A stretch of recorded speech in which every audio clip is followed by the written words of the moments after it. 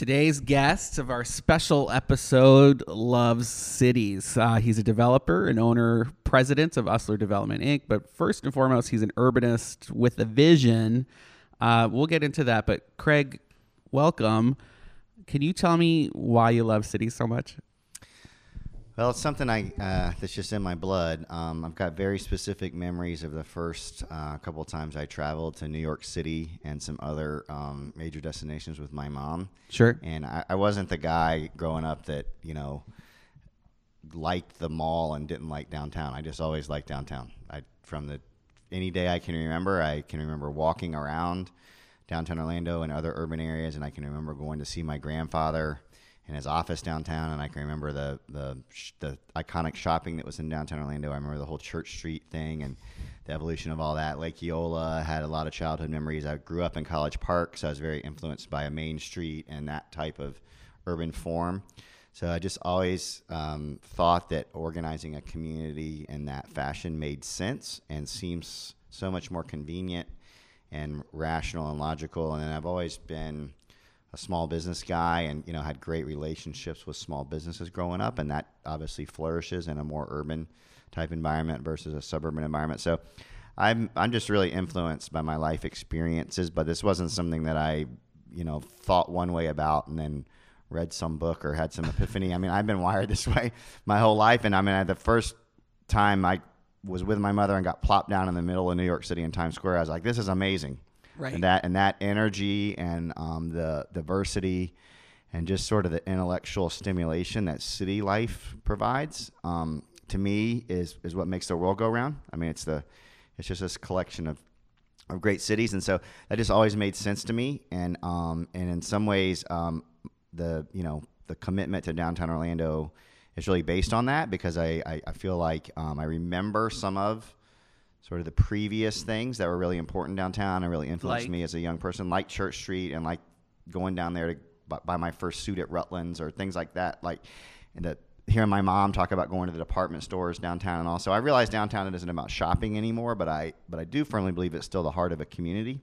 And there's a lot of pride in downtown that was then lost, and I was influenced by Mayor Frederick growing up and Mayor Hood, and now obviously Mayor Dyer, who put a lot of focus on downtown. And so I just really, I was just raised to care about Orlando and know that my hometown was important. So You see that a lot with dynastic Central Florida families, is like this care and love right. of your local environment. So your grandfather, Frank Usler, was a citrus guy in Apopka. So right? the Usler family in Apopka was foliage. So the Usler family, Usler Brothers Nursery, was the first fernery and indoor foliage operation in Apopka. So they sort of founded the indoor foliage business in Apopka, and Apopka became the indoor foliage capital of the world. And so that was on Usler side, my dad's side, and then my mom's side, the Shicone side, is Citrus family in Winter Garden. Okay. So we really have, in the early 1900s, both of those families coming here for agricultural reasons, one in Apopka and one in Winter Garden. And you're exactly right. The what you see in Orlando is this legacy of agricultural families, which then by definition kind of become real estate families, because they had a lot of land that was being used for agriculture, and ultimately agriculture isn't the highest best use anymore, and a lot of this land gets redeveloped for other reasons. So many of the families that you see in Orlando, the names that you recognize, old citrus and old agriculture families, they've become real estate families because they had a lot of real estate that ultimately got used for home development or whatever else. But I have seen a real commitment on a lot of the what I call legacy families that are here to sort of stay involved. I've appreciated that, and so we're just one of many. But I do feel a sense of responsibility to do that. That was important to both sides of our family. Both sides of our family have always been politically and civically and community involved, and so I feel a responsibility to carry that on. What did your father do? He was in commercial real estate. Yeah, my dad is in commercial real estate also, and so I came up in the. He doesn't do what I do. He's not a developer, urban developer on the scale that I am, but he's certainly in the real estate and the commercial real estate business, and he's a real people guy. That influenced me too. Growing up, the real estate business pre-internet and everything, as you can imagine, was a networking and relationship and a personal type of business. And I witnessed that firsthand as a kid. And we'd be in the car riding around looking at properties, and we would be touring people, and there'd be, guys that you would know, and you would go out to lunch with them. And it was that's the days of, there was a handshake deal and all that stuff. And so I saw all that firsthand, and that mattered to me, and it made me see the ups and the downs of the business too. The boom times and some really good times, and then some times that were more challenging. So I think that interest, framed my interest a little bit. And then my dad too was also someone who really I worked. I started working for a home renovator guy when I was 14 years old, and I've had a wide variety of experience in the real estate business. Okay. And my dad was one of those guys that was, you go to work when you're very young, and you keep working kind of thing. And I didn't start working with him on projects till much later in my career, so I sort of went and did my own thing. But you started small. You started with the home renovations. Yeah. So when I really got in the development business, I'd worked for some big companies on the real estate services side, doing appraisal and asset management and that kind of stuff. But I in the early 90s. I took the route of, what's on TV now. But, you buy a house. Right. And you fix it up, and you hopefully sell it for more than you bought it for. This is not that complicated. But so, yeah. Some people would disagree. Yeah, right.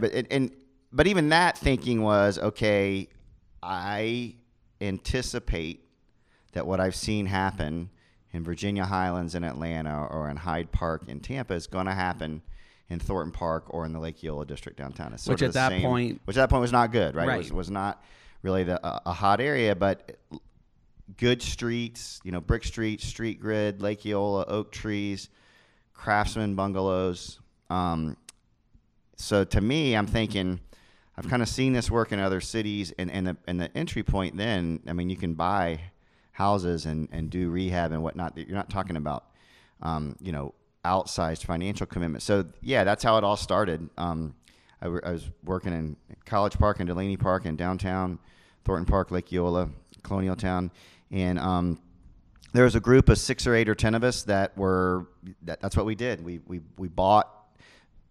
first bought and rehabbed houses, then built new houses, then we started building some duplexes, then we start building some fourplexes. Real estate development kind of graduates as you get better at it. But that's exactly how I got started, and learn the business, from every angle. So what I do today is the same. It just has more zeros behind it, but it's the same.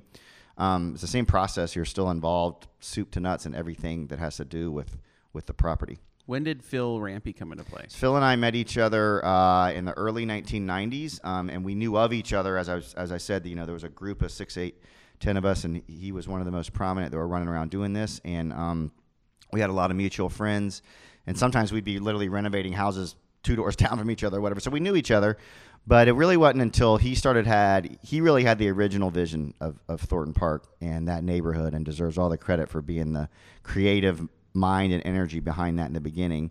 All I really did was use a different skill set, which is a financial and an analysis and a business kind of background that you need the merging in real estate of the creative side and the business side coming together. So he had a lot of great ideas.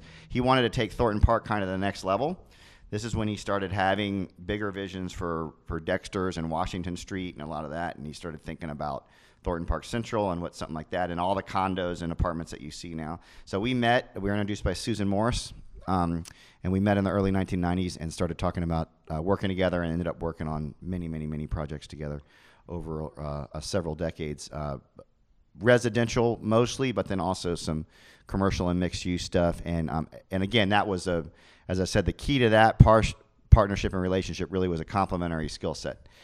Phil knew how to sell. Great salesman, great vision, great creative guy, great energy. Old Town Brokers was this established brand in the neighborhood that was very powerful.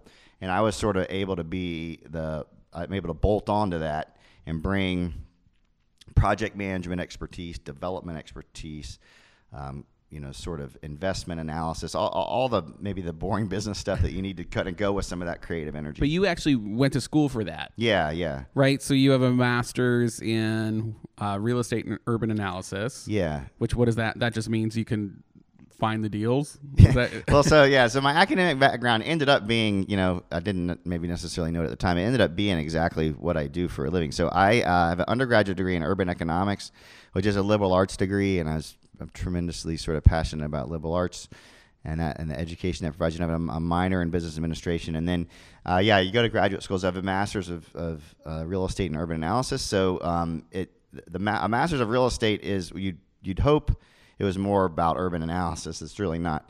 When you get a master's of real estate, you have a whole entire class on real estate finance, a whole entire class on real estate appraisal, a whole class on real estate property management, a whole class on real estate construction, a whole class on budgeting, a whole class on pro formas, a whole class on modeling, a whole class on asset disposition. So it's all the technical pieces of evaluating real estate projects, mostly on the math and investment side, about what it really takes to get deals done. It sounds like you were hanging out with these people, and then like you just kind of you figured that out. Like not many people will go to school and actually get the degree that That's they right. need That's right. to do what they want to That's do. right. Clearly it worked for you because you're Yeah. in it. Currently you're owning like multiple properties in town. Let's talk about some of the projects that you have done that are shaping downtown Orlando. So there's the 800 North Orange, where we are right now. Which, do you co-own this with your dad? Was this? Yeah. Okay. Yeah, Dad and I developed this building. Was it the first big building that you guys did together? No, we had done several other buildings together. He worked on the GAI building with me, on the 801 North Orange building with me, and we've done dozens of retail build-to-suit buildings over the years. So we had done many projects together. Residence Inn by Marriott, Yep. just across the street. The Ivy Residences at Health Village. Yeah, we did that with Wood Partners at Health Village. Right? Which I want to talk about a little bit further down the line about the things that you're doing over there at Health Village. EA Office, which is coming up. But let's talk more about Creative Village. What were you thinking, man? It just out of nowhere. So Creative Village is an interesting. Creative Village is actually has there's two fundamental things that drove Creative Village, and obviously Creative Village is something that I get credit for. I mean, it's a team, and it takes it takes a village to build that village. You've assembled it. But I am the one that as you said, connected the dots. I mean, essentially that's what I do. I hopefully have a skill set where I can take some things that are strong in one certain area, and I can tie all it together and weave that together in the way that it works. And that's really my role. My preliminary role at Creative Village was to come up with a way to connect those dots and make it work. But it was driven by two fundamental ideas. Somebody says, why'd you do that? So one was a time back to the old Orlando thing. What's happened on the west side has always bothered me since I was a little kid.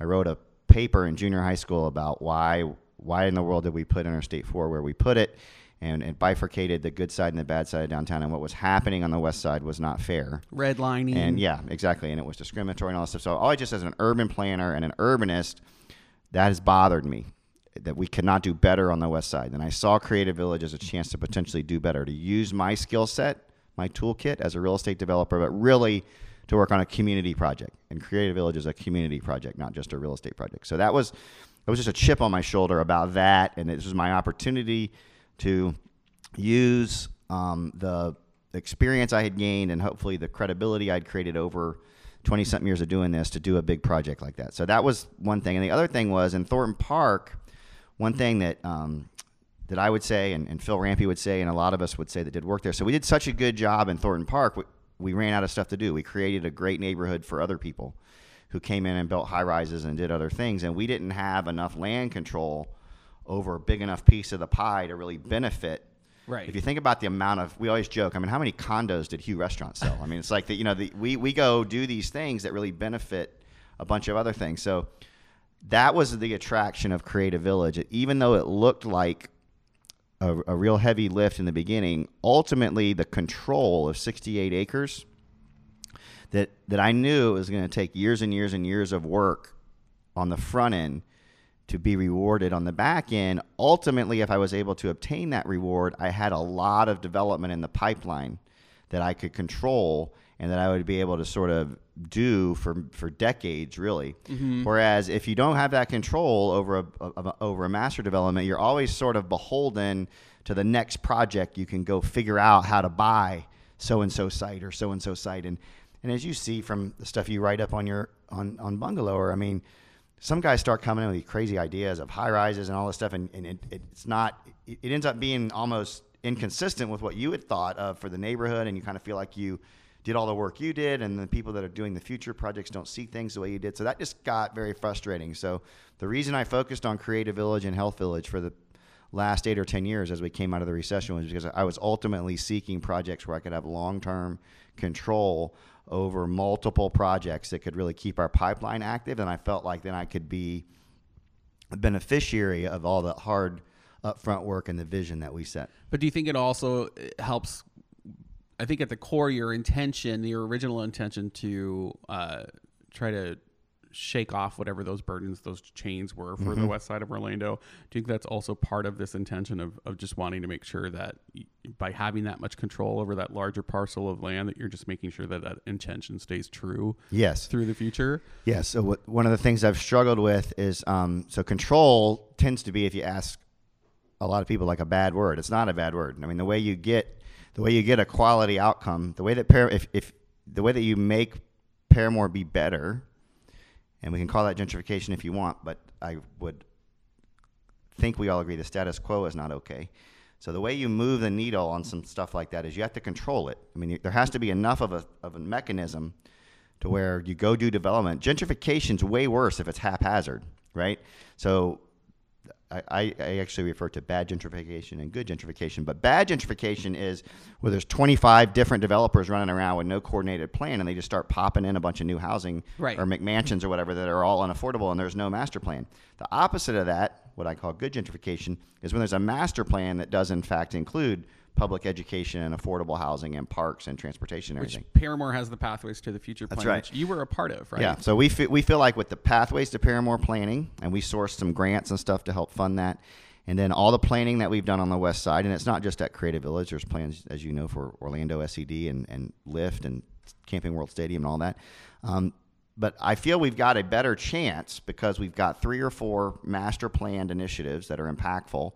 And those master plans aren't just about real estate. Real estate's a component of them, but I don't make any money building Central Park at Creative Village. That's the most valuable parcel in the whole project, and yet we're not going to build anything on it. So in other words, we're finding this balance, and that's much more satisfying to me. So what I'm doing is making a reasonable return as a real estate developer, not the same return I could make just running around building public shopping centers, but a reasonable return as a real estate developer, coupled with making the community better. And so that's the ultimate goal for me.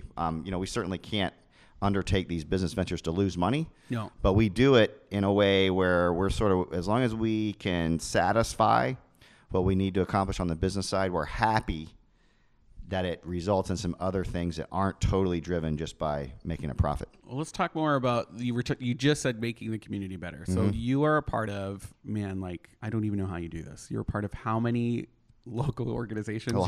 How many boards are you on? You used to be on the Board of Zoning and the DOP, the Downtown Orlando Partnership. Are you still involved with Leadership Orlando? No. So the boards I'm on right now are Urban Think Foundation and the Dr. Phillips Center for the Performing Arts. And, which you're getting married at later. Yeah, and I'm getting married in August, so that's my taking a lot of time. But really, Charlotte's doing all the work for that. But it's been fun to work on it with her. And I still believe, ultimately, I think that type of civic service and being on boards and being involved in what different charities and organizations are building is really fun. And in some ways, that's the funnest part of my job. Since Creative Village has gotten busy, we've had to both Brooke and I on my team have had to back off a little bit on what we've been able to serve on. Sure. Because we're just so busy right now with the actual construction of buildings. So this is a good thing. But as we sort of get into a more mature cycle with Creative Village, I will sort of recalibrate and get back involved with some of the organizations I've been involved with. Well, let's previously. Talk a little bit about Urban Think Foundation, because I don't think it gets as much public love as it deserves, which I actually used to work for them, right? Used to be on the board. I remember having to present to you guys back in the day. What is the Urban Think Foundation?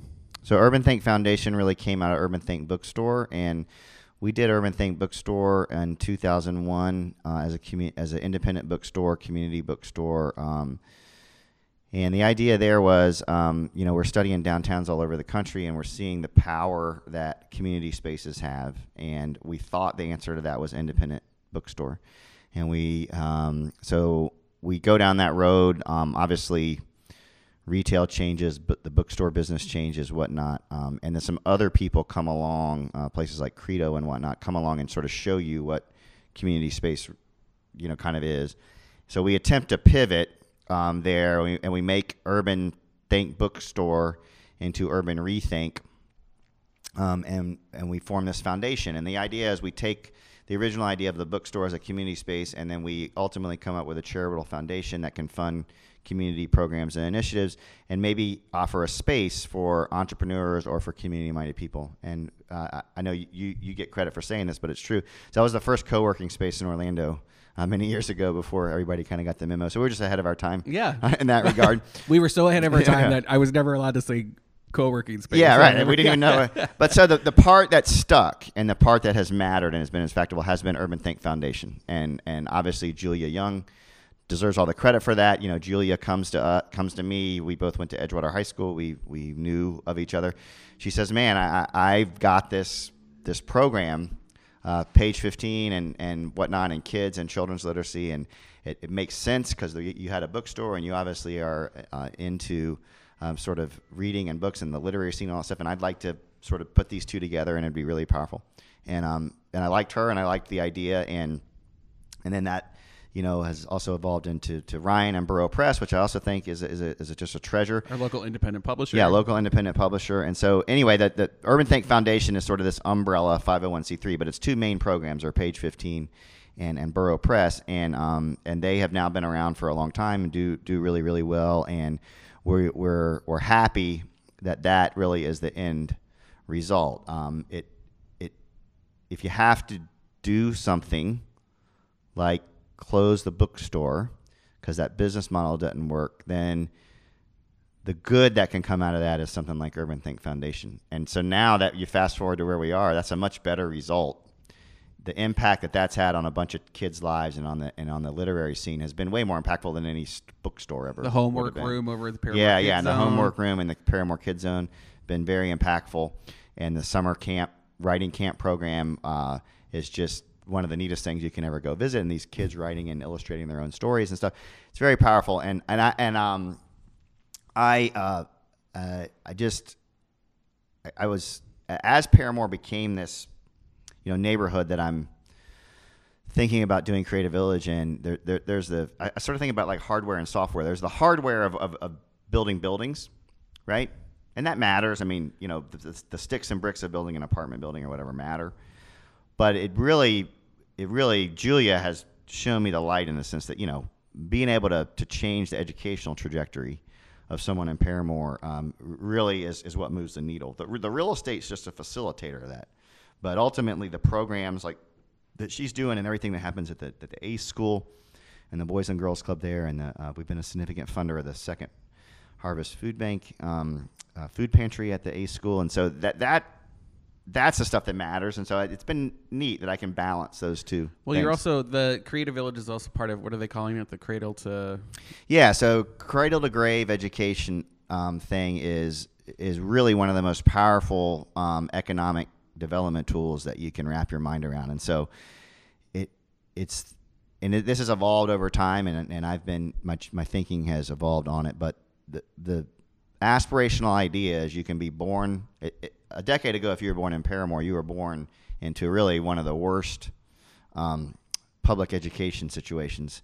You're being bused to a bunch of different schools, and you can't really see success, and you don't really have the resources wrapped around that you need to be successful. So now, you know, I would argue in within, even today, but certainly within a couple more years, you're going to be born into the most robust and opportunistic public education ecosystem in all of Central Florida, starting at pre-kindergarten with what Rosen funds at the ACE School and running all the way through PhD level courses at UCF and Valencia, all in public institutions where the cost is low and the access and everything works.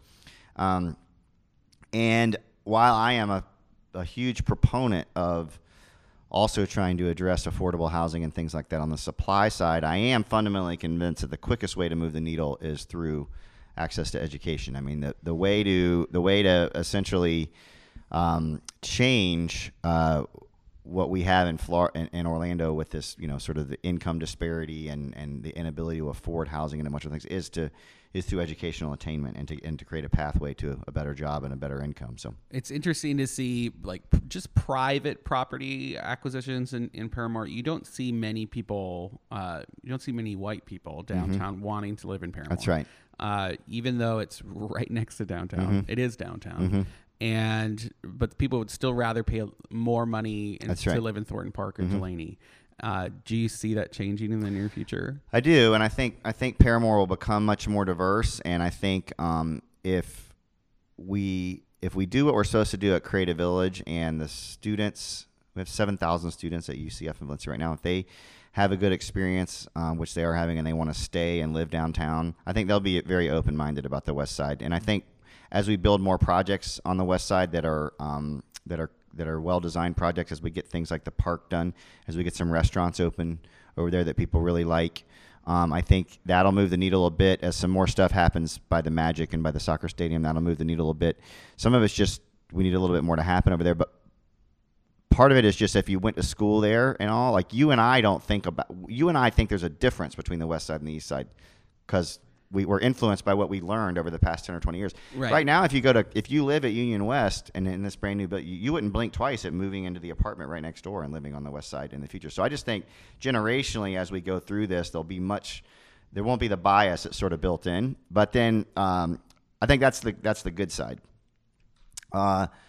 What gives me pause is that we're refortifying the Great Wall of China. I mean, what we're spending on Interstate 4 to make it bigger and wider and not better, but supposedly better, is a joke. And so investing the billions and billions and billions of dollars in that is maybe good for a transportation engineer that looks at regional mobility for trucks and tourists, but it's bad for downtown neighborhoods, and it creates a divide. And crossing that divide has always been an issue anyway. And so the bigger and more fortified that divide is, I get worried that still functions as a barrier. Before I met you, when I was doing urban planning at Rollins College, I did one of my senior projects was about signs, basically I-4 and that interaction between Paramore and downtown. And just walking from downtown into Paramore, you're literally confronted with multiple signs basically telling you to go no further. Not go, yeah. So it's interesting that you brought that up. Do you think the Under Eye Park project, it's kind of being touted as like a new membrane that's going to help people cross back and forth? Yes. What do you think I think it's a good idea, and I think there's a lot of design work to do on Under Eye, but I think that's the right idea. So the places that have done this can be done. And it's happened in some cities. They've been able to get very creative about how to treat the space under their interstates. San Francisco was kind of one of the first ones to do it, but there's now Miami's working on what they call the underline instead of the high line. Right. But there's an example, and you can do some of this through graffiti art and whatnot. So I think it's a combination of that, and then something like Under Eye, where you do a real quality public space there. Has a lot of different activities for people to do. And so, yeah, I do think that's important. I think that was astute on the city's part to realize they can essentially take what was a parking lot underneath the interstate and make that into a park and try to connect the east and west sides. And some of it is just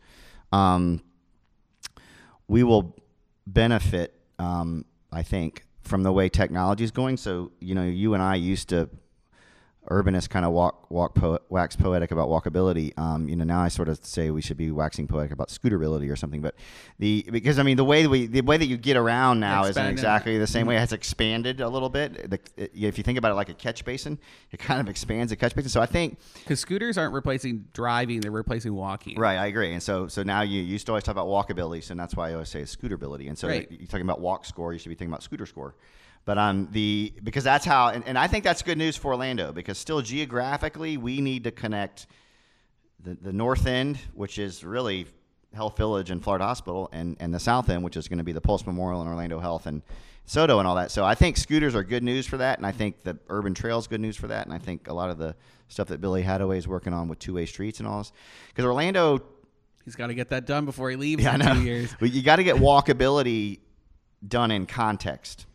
So although you and I would prefer that we become, Portland, Oregon in the next 5 or 10 years, I don't think we're going to be, just because of our geographic layout. No, we just become future Orlando. Yeah, so we just need to be the best version of our future selves that we can be. And I think the more mobility options we have, and I think scooters are especially helpful for Creative Village in the west side, because it's a little bit far of a walk from Creative Village to whatever, or it's a little bit far of a walk from the North Quarter if you live at Creative Village. But I think the scooter thing connects all that. And they're putting in new pathways and things to connect, right? That'll be, but that can't happen until I-4 gets finished, right?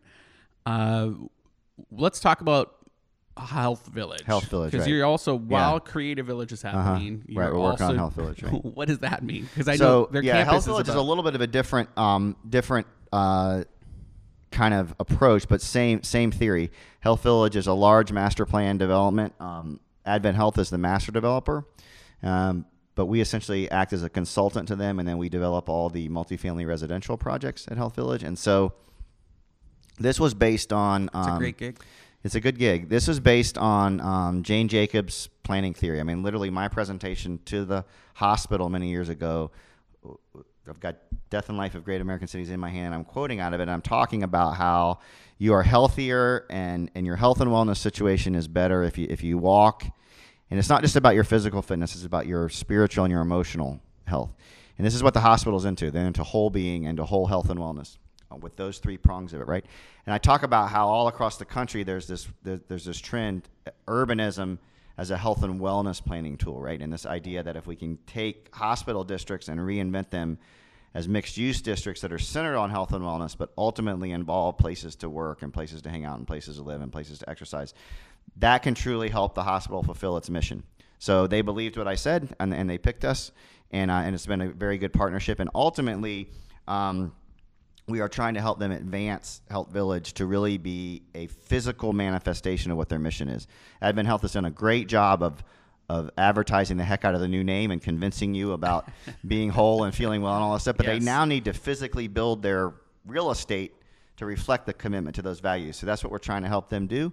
And it's been a good partnership. I will tell you that at a very fundamental basis, we sometimes say the joke with Health Village, you can't have a village without people living there. So part of Health Village is you just need more people living there. They ultimately have 10,000 or so hospital employees, but most of them leave. And then so we need them to live there and stay there. And then we need to merge that experience with all the great stuff that's happening at Mills 50 and the Yard and all that. So do you see that section of Ivanhoe becoming as dense as maybe South Eola? Yeah.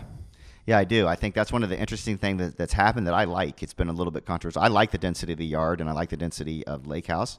And part of everything you and I want, which is success for all these small businesses, and we want everybody on Mills 50 to do great, they need density ultimately. I mean, this is not a made-up equation. You have to have people and density surrounding you for long-term success of your businesses. So, and Ivanhoe, it's interesting because those main streets have been designated as nodes, right? Nodes of activity. That's right. So having higher density along those nodes makes sense. I like the density, and I like it's along Sunrail. And listen, Sunrail is what it is. It's a route and it moves. It's not a 0, but it's a 0.5. I mean, we're still early in our infancy. It should be their new marketing campaign. But the corridor is the corridor, right? So I mean, it's a transit corridor, and ultimately can be served by more and better and different modes of transit. And so I like that area in nodes of density. Yes, I do see that being more dense than we might have ever thought. And I think we will ultimately come back and say something like Mills Park is under-densified. I think we're ultimately going to be underwhelmed with surface parking and the Fresh Market and whatnot, because that should have been more like the Yard. It was pitched as that. It was, originally. and then ultimately recession sort of dictates what you get. So I think that it's a good analogy in the sense that I see, and I like architectural me. I like density on lakes. On the not right up against the lake, but on the other side. I like what happens around Lake Eola. I like the park to stay the park, so I don't like going inside the boundary. But I like on the other side of the street. It's sort of like in Central Park in New York City. But I like framing the great public space with buildings. Sure. And that's certainly our theory at Creative Village Central Park also. So I hope that happens in Ivanhoe. Okay. And nobody's going to fight you there. I have a random question for you. Mm-hmm. I heard the Orange County Regional History Center is about to redo their Heritage Square, and I understand that you donated that the alligator sculpture. What have you heard anything? What'll happen with the alligator sculpture? So we're gonna keep it. So the idea about that's a great public space by location, but it's not a great public space by design or how it's used, right? Right. So we fully support this idea that not just that public space, but other public spaces in front of City Hall in Orlando needs to be. Lock Haven Park's got to be figured out. It's hard to design spot like Lock Haven Park that is used that little for an urban space. So we've got to figure out I mean, it's actually, you and I would have to try to make it be as underutilized as it is. Right. So yes, we support. We're going to keep the alligator sculpture. That Bunk Baxter and the history there of sort of old Florida is important. But the History Center, that's a great opportunity. The Heritage Square in front of that asset, right in the middle of town, should be better and should be revisited so that we can make it better. I think it's going to have something to do. This is just conjecture, but they've designated it as one of their rideshare hubs. I agree. Which seems to be finally taking hold. It'll be interesting to see. I agree. I think we need to make it a what it was designed by the original guy to mimic a cypress trees and a hangout and a quiet space, and it actually needs to become the opposite. It needs to be a center of activity, and no one, having someone just sort of lay down there and read a book. That's not the park for that. That's now become the center of activity, and you've been down there late at night. I mean, that's sort of Grand Central Station in the middle of the night with all the traffic that's downtown and stuff. So I think that's part of what they're going to study. But you could actually argue and say that because he set it up to be a place of reflection and now it houses mostly homeless people during the day, like you could say it's a success. Yeah, succeeded in that regard, right? Yeah, but I think what you're speaking to really more is it's not really a good exercise to say whether it succeeded or failed. I think it has just become 2.0. Is that it's become this center of activity and rideshare and other modes of transit. It needs to be a scooter corral and all these things. I think that's the best use for it, because geographically it's the middle of town. It's the heart, right? Yeah, and it should be treated as that. So, Craig, you're arguably one of the most prolific and influential developers here in town right now.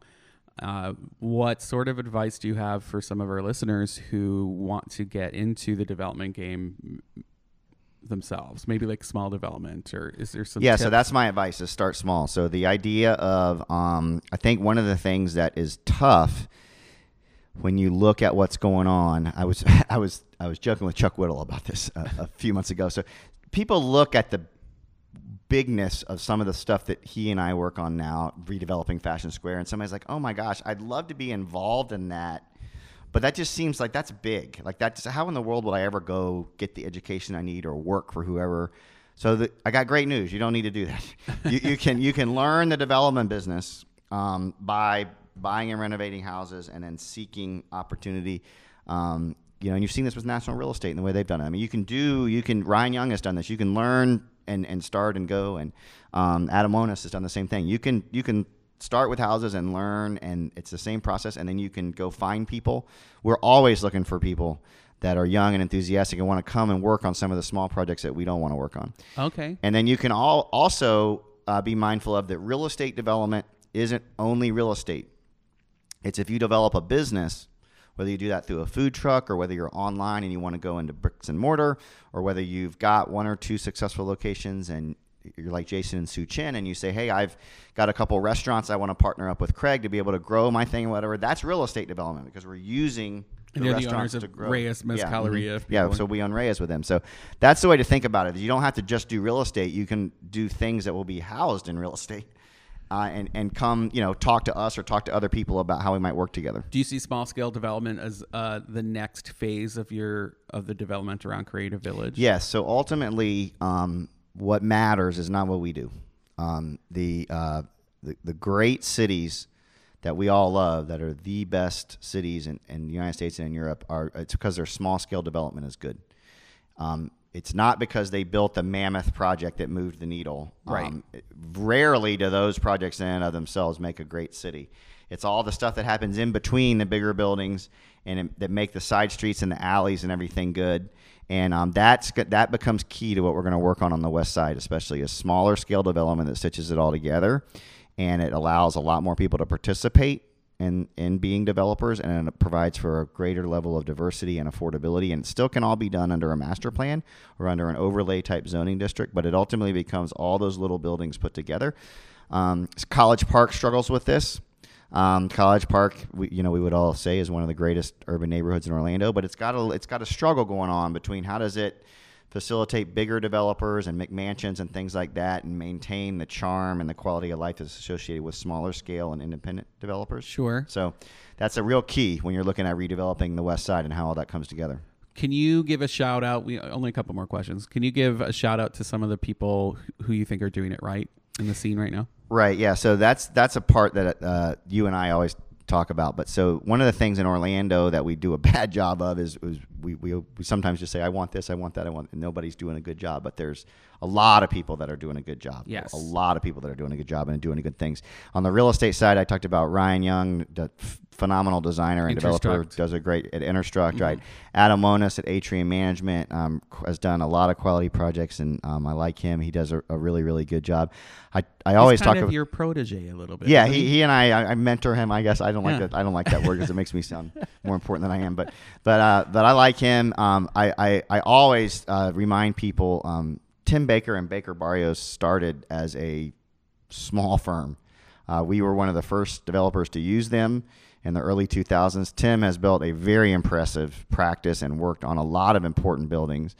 And whether you like on any architect, it's not about whether you like their style or not. You want architects of big buildings most of the time to live in your hometown because they care more.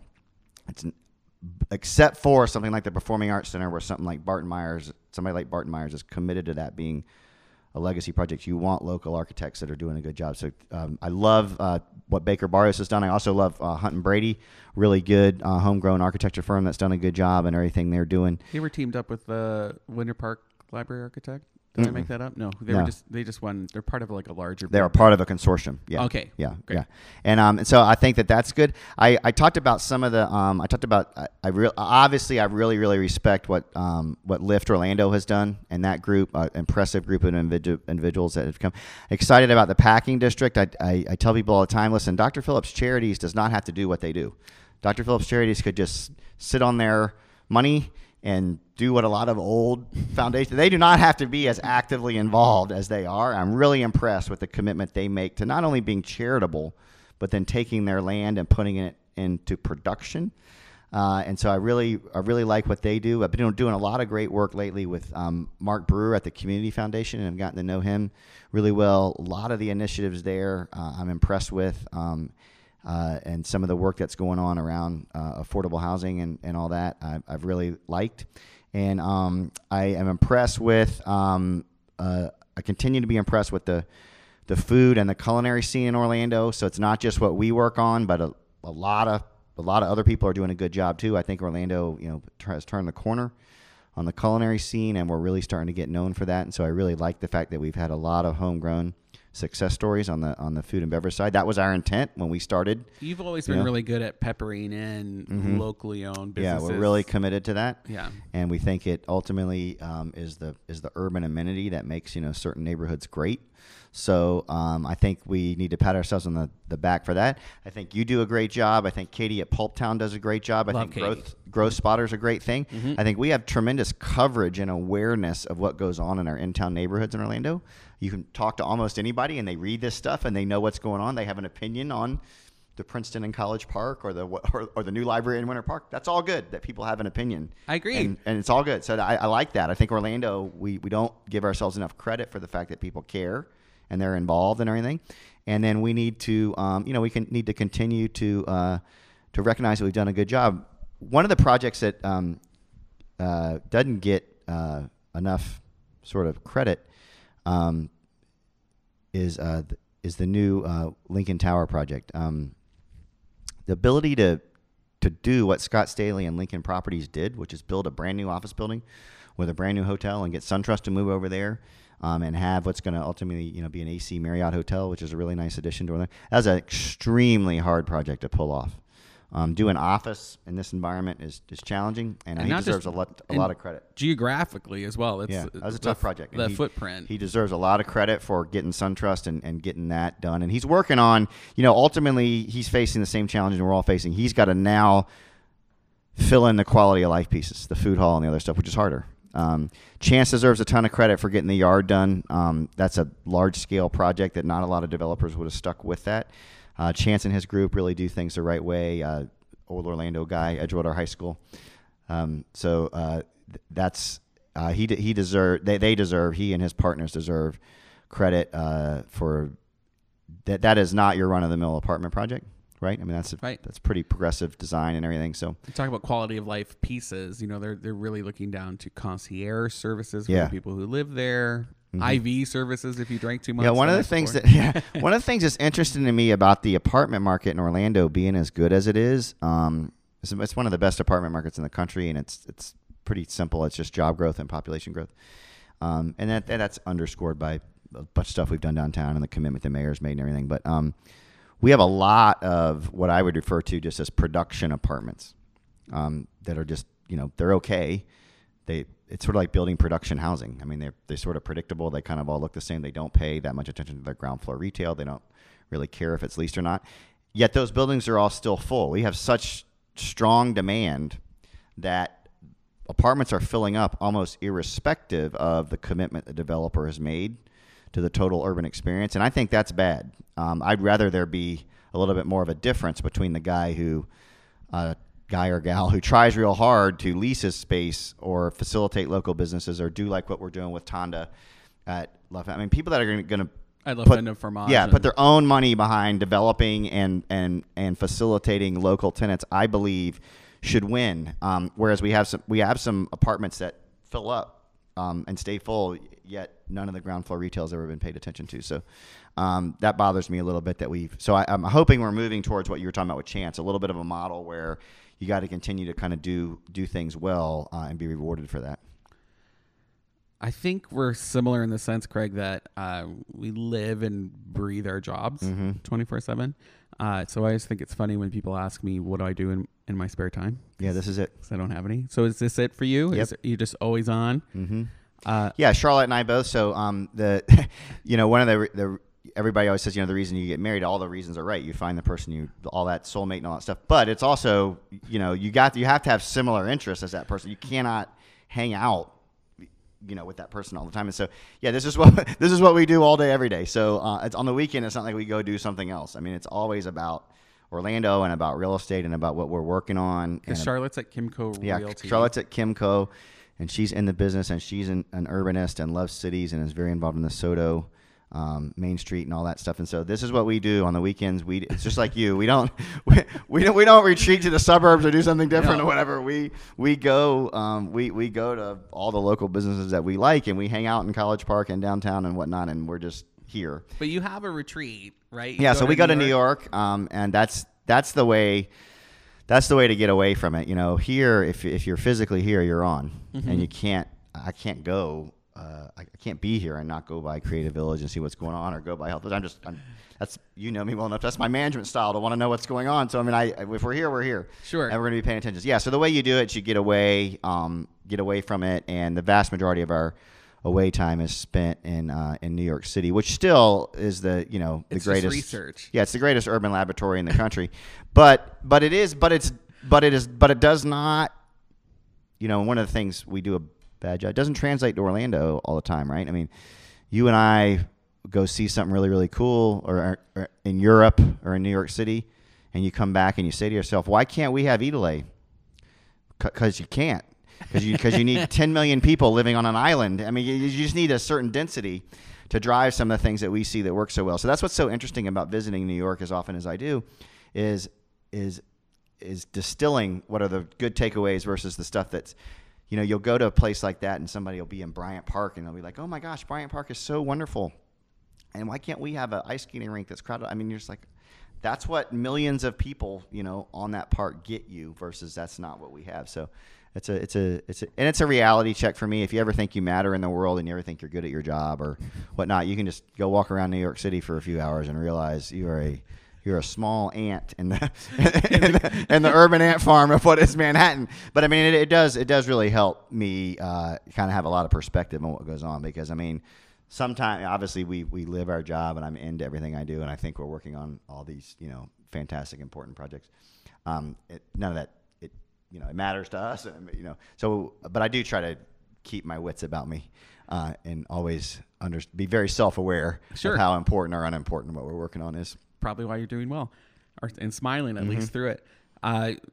last question. Is there, what do we need to keep an eye on you for? What are some projects, something that you're working on right now that we need to pay attention to? So the main thing that I'm excited about at Creative Village is we did two of the most important things to do were to put the work in live, learn, work, play. I don't think anybody understands the impact, the creative impact and the intellectual impact of having EA Sports in downtown Orlando is going to be. This isn't just having 750 to 1,000 new people. It's having 750 to 1,000 new, really smart people who design video games for a living. And this is what makes Seattle great, and this is what makes Austin, Texas great, and this is what makes San Francisco great. It's not just about density. I always say it's about how density behaves, and it's about how that density is, who those people are. It's not just having them, but it's who they are. So it's not just the numbers that are going to be impressive about EA, but it's going to be the intellectual capital that they bring and the thought-provoking things that will spin off from that. So what we're really, really excited about potentially is what everybody calls the Amazon effect, but it's what happens in Seattle when you get Amazon downtown and you get all these spin-off effects. So that I'm super excited about, and we're working on a lot of initiatives with the tech community, with UCF, and all that aren't just about EA, but they're about how does EA impact the West Side, how does it diversify its workforce, African American, women, that kind of stuff. Obviously, so that's exciting. Thad Seymour and I have really, really good ideas on how to do that, and so I think that's going to be fun.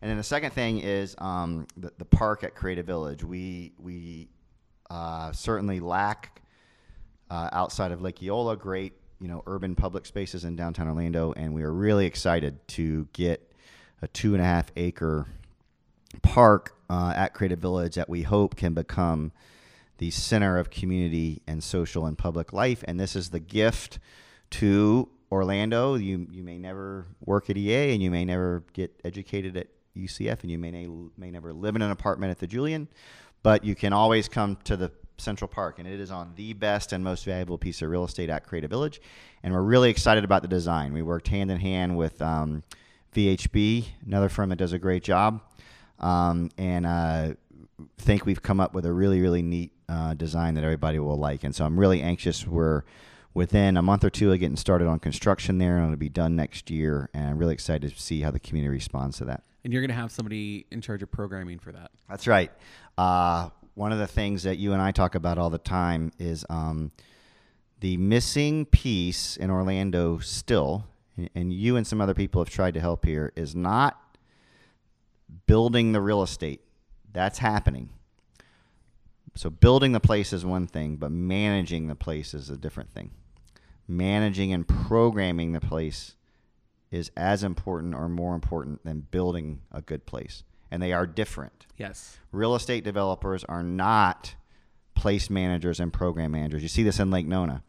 And you can throw all the money you want at all the cool gadgets, but you ultimately have to manage the place. And Boxy Park ends up, eureka, we needed to actually manage a cool place that people want to show up for. It didn't matter how many big buildings or hospitals or whatever we built. We didn't have any place until we place managed what was going on, right? So, yes, we are going to intensely place manage and program the Central Park at Creative Village. And we're going to do that in concert with UCF and Valencia, which is really neat because they actually have degrees in hospitality management and whatnot. And it also gives you a built-in audience. So one of the smartest things you can do if you're programming is include the 7,000-something students that are going to school down there.